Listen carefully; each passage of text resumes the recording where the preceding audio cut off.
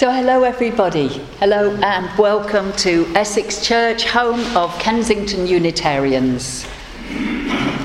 On this day when the rains have arrived and it feels like autumn is now starting to arrive, I'm here welcoming you all to this time of worship. It's good, isn't it, to step out of the busyness of everyday life for a while. Take time to pause and reflect. And we arrive here with our individual concerns, just as we've made our different journeys here this morning. Well, so we have our different life paths to travel, and we have our own particular joys and challenges to deal with. But you know what? We bring them to a faith community where we can share the journey and support one another along the way. Here there are people to give you a cheer when things are going well and a helping hand when things get tough. So I invite you now to take a moment to think of your own lives, to take stock, if you like. Ask yourself, well, how am I right now? Physically, emotionally, spiritually? What are the issues that are buzzing about in our minds? And you might find it helpful to acknowledge some of these issues. And if you can, and I know we can't always do it, lay some of them to one side for a while. They'll be waiting for you later, I suspect. And having focused on ourselves, let's widen our awareness to people in this room, the community of people gathered here today. Perhaps imagining some lines of connection between us. And those lines of connection widen out to other communities that we belong to, the countries we live in. We can imagine the people who may be listening to this service as a podcast some unknown time in the future. And why not expand our awareness outwards to the whole world? One world, one planet Earth. And having spread our awareness outwards, let's return here to Essex Church, and it gives me great pleasure to welcome my friend and colleague, Ant Howe, who comes from deepest rural Worcestershire to be with us here today.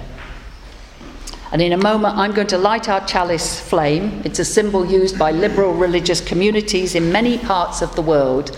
And Ant will be reading the monthly global chalice lighting words by the International Council of Unitarians and Universalists, also known by the initials of ICUU.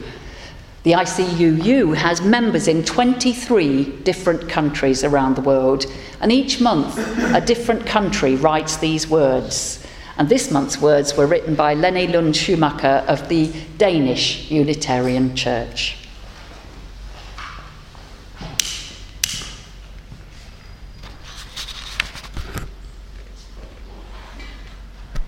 Good morning. Let this flame symbolise the divine spark of light, embedded in all living things. May its flame lead us to greater knowledge and insight. May its warmth lead us to deeper love and compassion. And may its light lead us toward greater wisdom and understanding. Yes, each of us is but a tiny flame, but together we can enlighten the world.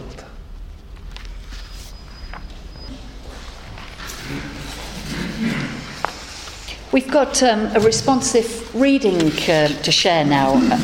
It's on this, what do we call this torp? Caramel. caramel on this caramel-coloured piece of paper. Of course, we're in Kensington, we've gone beyond Torp. Yes, it's specially flavoured.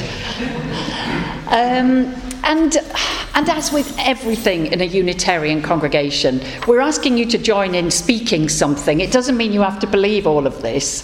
It's almost a chance for you to, find out, does this speak to me? Are there some of my truths expressed in this reading?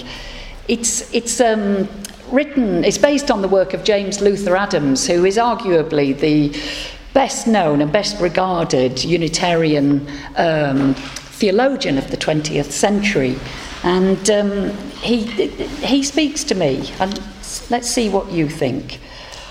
And you're going to read it. I'm going to join the italics crowd, so we're invited to join in the italics bit. Okay. Did you see the bit I added to yours? Yes. Yeah.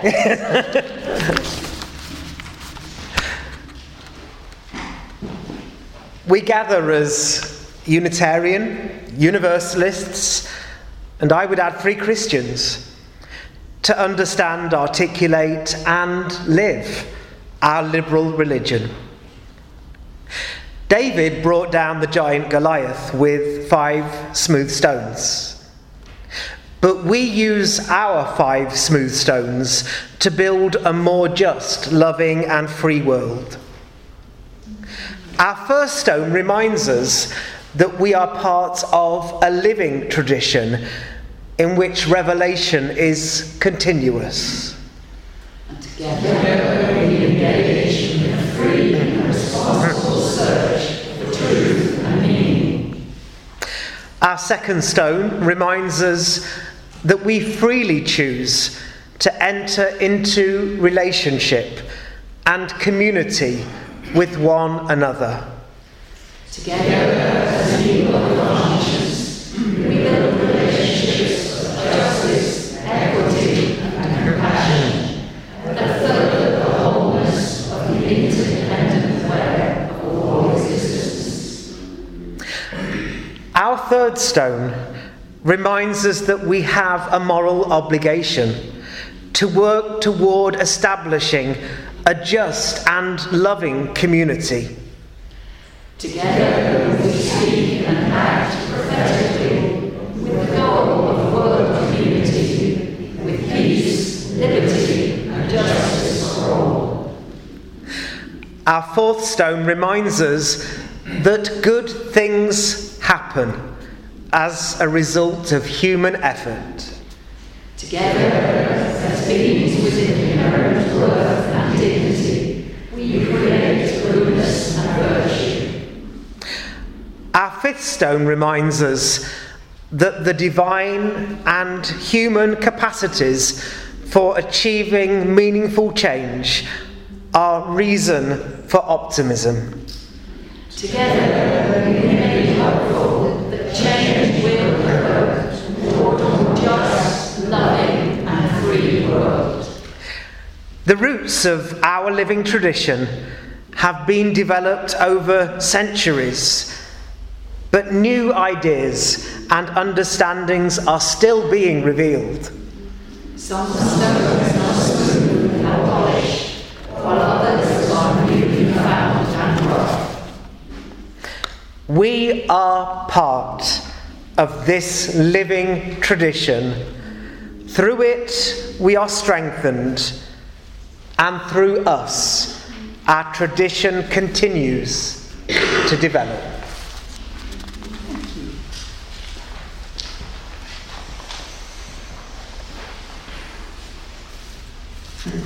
So that leads us now into a time of prayer and reflection.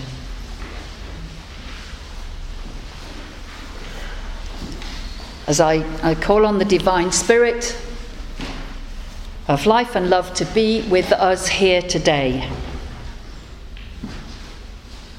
We need these quiet times, times of prayer and reflection. Even when some of us are unsure who or what we are praying too. And for some of us, the word prayer itself has lost its meaning and its power. Yet still we can sit quietly and turn our attention inwards and focus our thoughts. And what we focus upon is different for each of us. For we are unique beings. Each of us has our own unique sense of that which we hold to be divine. And we share a common humanity. And this common humanity brings us our concerns, our anxieties, hopes and fears, gratitude and joy.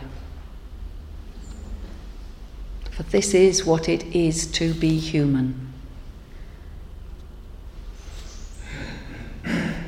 We care for others, both those close to us and those whose lives we hear of only in the news. We delight in the natural world with its rich gifts for our senses. The sounds, the sights, the smells, the tastes, the very touch of it all.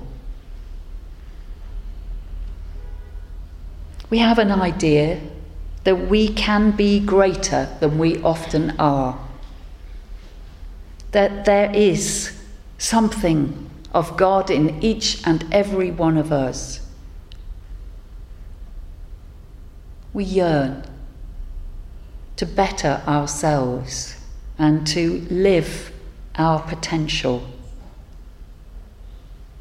Yet we know how often we fall short of our aspirations.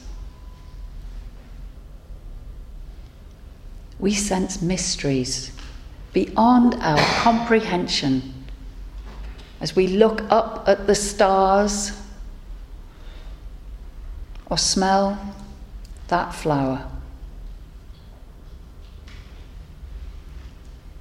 And so as we enter a brief time of shared silence together now, I invite you to focus all our loving thoughts and prayers on those who are facing challenges in our world. The aftermath of the Indonesian earthquake, those existing in places at war, those with private, personal issues. Let's send our love.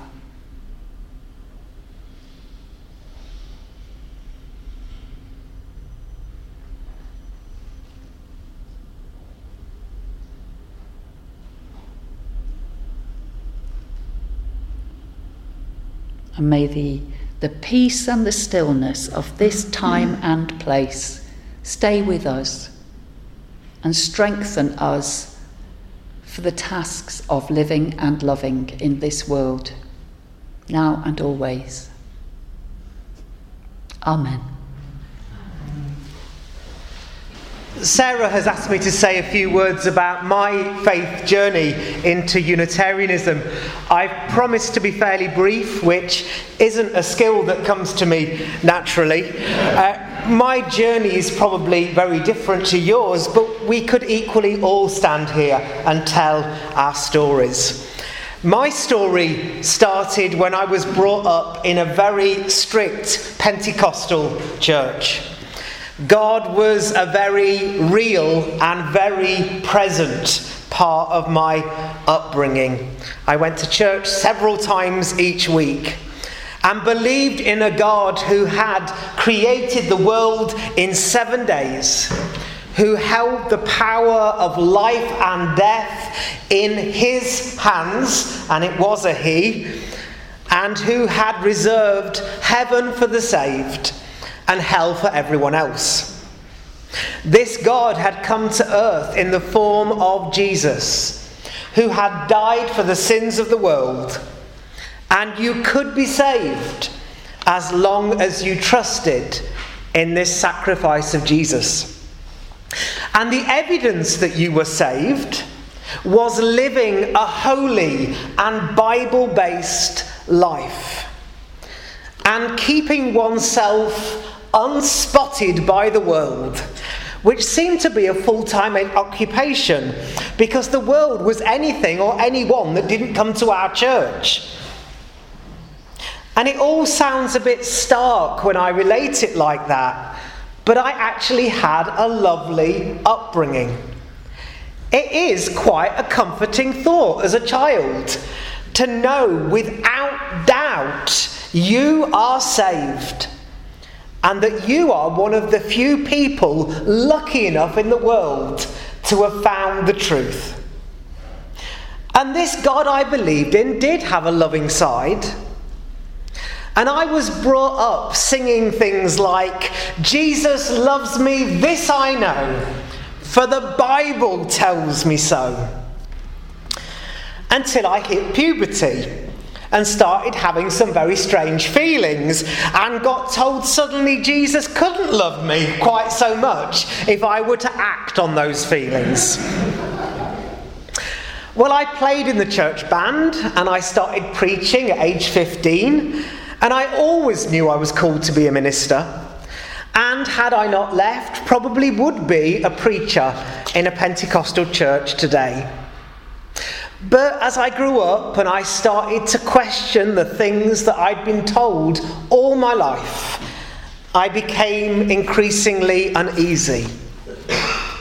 Now, I was advised by everyone I knew to quash my doubts. You had to believe it all. If you remove one brick, the whole evidence will come crashing down. But an edifice doesn't come crashing down if you take out just one brick. And if it does, then it wasn't very steady in the first place. Well, I left the Pentecostal church, and with it everybody I'd known all my life. My faith changed, but it didn't come crashing down completely. I believed in God then, and I still do today. And I still have a love for the scripture and the Bible stories I grew up with, although they now take their place amongst the many sources which inspire and inform my faith. A turning point for me was one day in Manchester, and I was walking past the Buddhist centre, and I looked through the window and I saw some singing bowls for sale, and I really wanted to buy one of those singing bowls and take it home. But I hesitated to put my foot over the threshold of the Buddhist centre, because I had been brought up with a deep fear of anything that wasn't Christian. Any other religion or philosophy was a sure road to hell. And I realised that thinking had not quite left me. But that singing bowl called to me. And so I went in and I bought it. And that was the first time I fully realised, deep down, we're all the same. We're all doing our best. We're all trying to make sense of this great mystery of life, and we can learn from each other.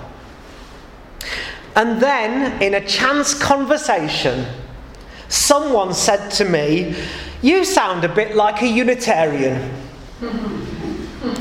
And I'd never heard the word.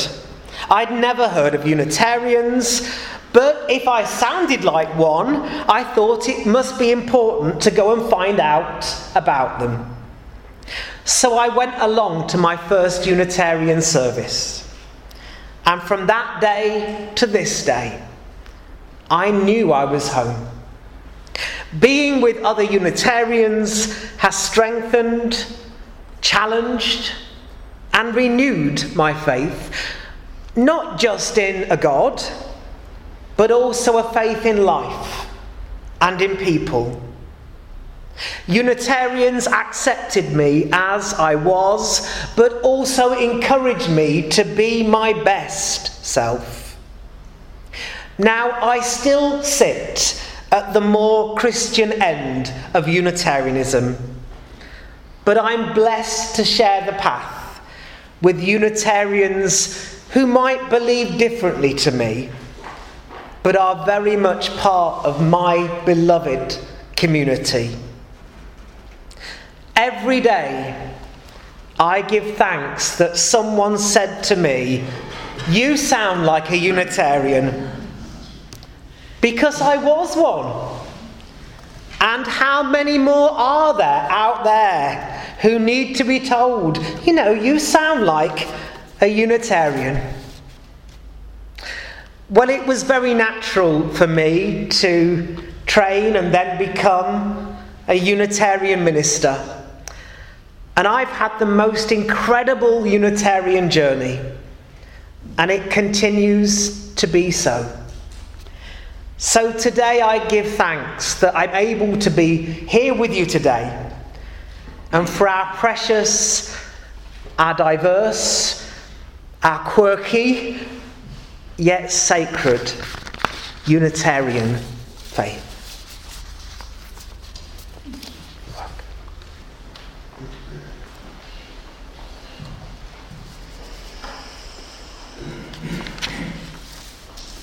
Let's take the beauty of that music into our time of meditation now. There'll be a few spoken words to lead us into a good few minutes of stillness together, and that'll come to an end with a chime from our bell. So do whatever you want to do to get yourselves comfy. Maybe enjoy that feeling of feet on the ground, comfy in your chair as best you can be. Soften your gaze or close your eyes, whatever works for you. And if you want to, in these few minutes, I invite you to consider your own faith journey. It might be the journey of life that has brought you to this very moment and to this building. You may have a sense of an ongoing exploration of life and its meaning and purpose. You may have some very interesting and different experiences that you could tell, that you've had along the way. Let us in the stillness consider our own journey of faith.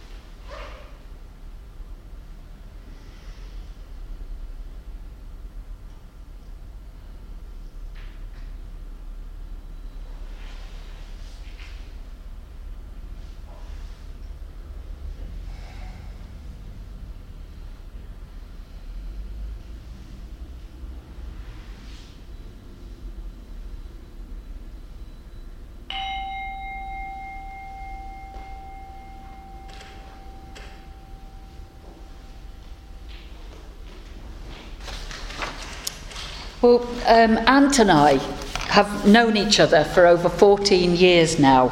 We first met when our training for ministry overlapped at the Unitarian College in Manchester. And I mentioned at the start of the service that Ant is minister with the Congregation of Kingswood near Birmingham. And he's also just been appointed as tutor to our new Unitarian College, with responsibility for accompanying our ministry students on their paths to ministry. Ant and I have stayed firm friends since our training, and I think I can say that we respect each other's work, can't I? Though we do joke that if we swapped congregations, we could probably close each other's churches within a year. And that's because our particular versions of Unitarianism differ quite a bit. And yet there are elements we both hold dear. So I wonder if any of the elements I'm going to mention now actually brought you to this place, this faith, this church. I think I can say that we are both proud of our Unitarian history, of the fact that brave individuals lost their livelihoods and even their lives to win the right for others to worship as their faith led them, and for the right to hold our own beliefs. It challenges me personally that there are so many places in our world that is still not the case. Because we have no set creed, we Unitarians have always asserted that each person must believe only what our hearts and our consciences tells us is true. There are values that we hold in common, aren't there? But our beliefs, no, they must be our own. And it delights me that this Kensington Unitarian congregation holds such a richness, such a variety of beliefs. And it also delights me that we're increasingly articulate about matters of faith. We're prepared to talk about deep matters, aren't we? The post-war Unitarian Universalist theologian James Luther Adams, who wrote about those 5 smooth stones of liberal religion that we heard earlier on, Adams developed the idea that people come to churches for ultimacy and intimacy. Ultimacy and intimacy. Ultimacy is a term coined originally, I think, by the Christian theologian Paul Tillich to express our ultimate commitments, our ultimate values, our ultimate concerns. Oh, there's a human urge, isn't there, to want to explore these ultimate issues. And I reckon we just do it so much better in company with others. Any of you who've experienced being in some of the small groups here at Essex Church, or perhaps in other congregations, you'll know how special it can be to hear other people expressing something from deep within, and how special it can be to experience to being listened to in this way. And we Unitarians, you may have noticed, have a rich and varied view of what God is and can be.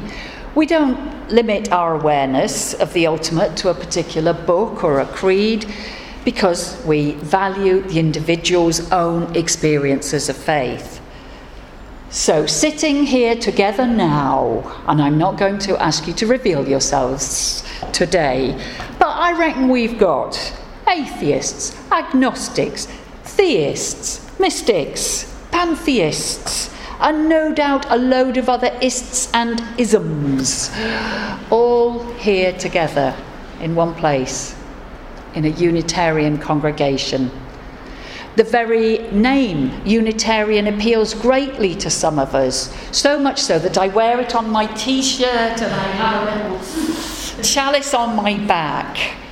And I know that there are people who've been coming here for 30 years or more and still don't like to call themselves Unitarians. Fair enough.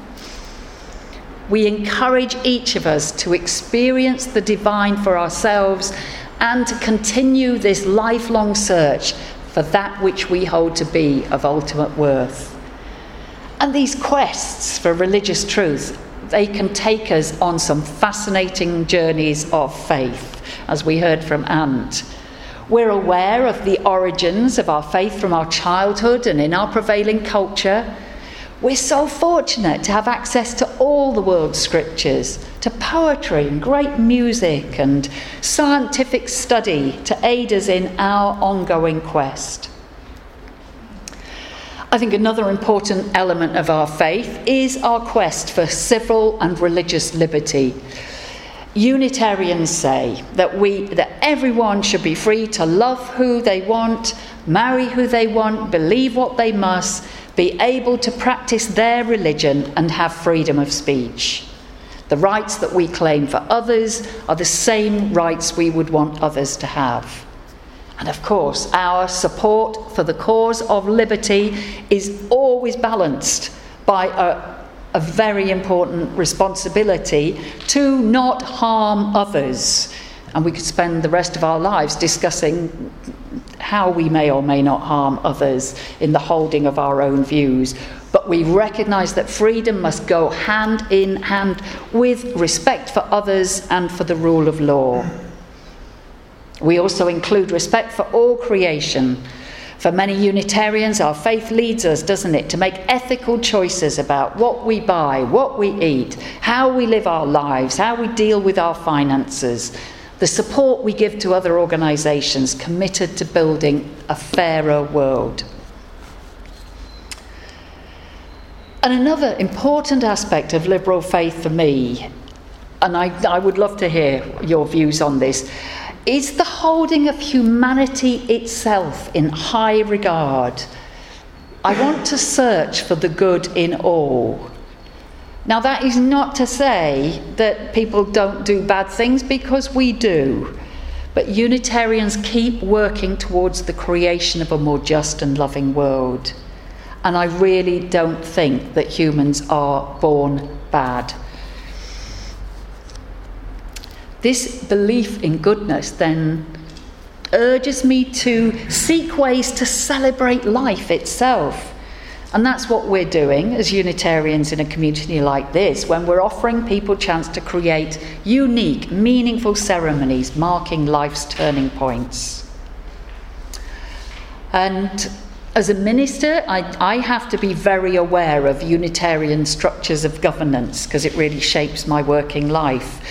Some of you know that each of our congregations is independent and self-governing. So we're valuing our autonomy. At the same time, I think we have to continually work to link up with a wider Unitarian movement, supporting our congregations, training our minister, linking with congregations around the world. And then at the core of our faith is our worship here in community, one with another. I sometimes think of Sunday mornings as a chance to recharge our batteries. Through song and silence, words, music, prayer, we reflect on life, and I think we strengthen ourselves for the living of our lives and the work of building a better world for all. It's quite a task, isn't it? This way of seeing our faith as a process, as an active verb perhaps, rather than as a static noun. And this is all best done in community with others. So I give thanks for being in community with you all, whether this is your first visit here or your 1000th, because together we can do so much more than we're ever going to do on our own. And I hope that what we do is for the greater good of all. Amen. And so, may each of us be as a beacon bright and clear in this world.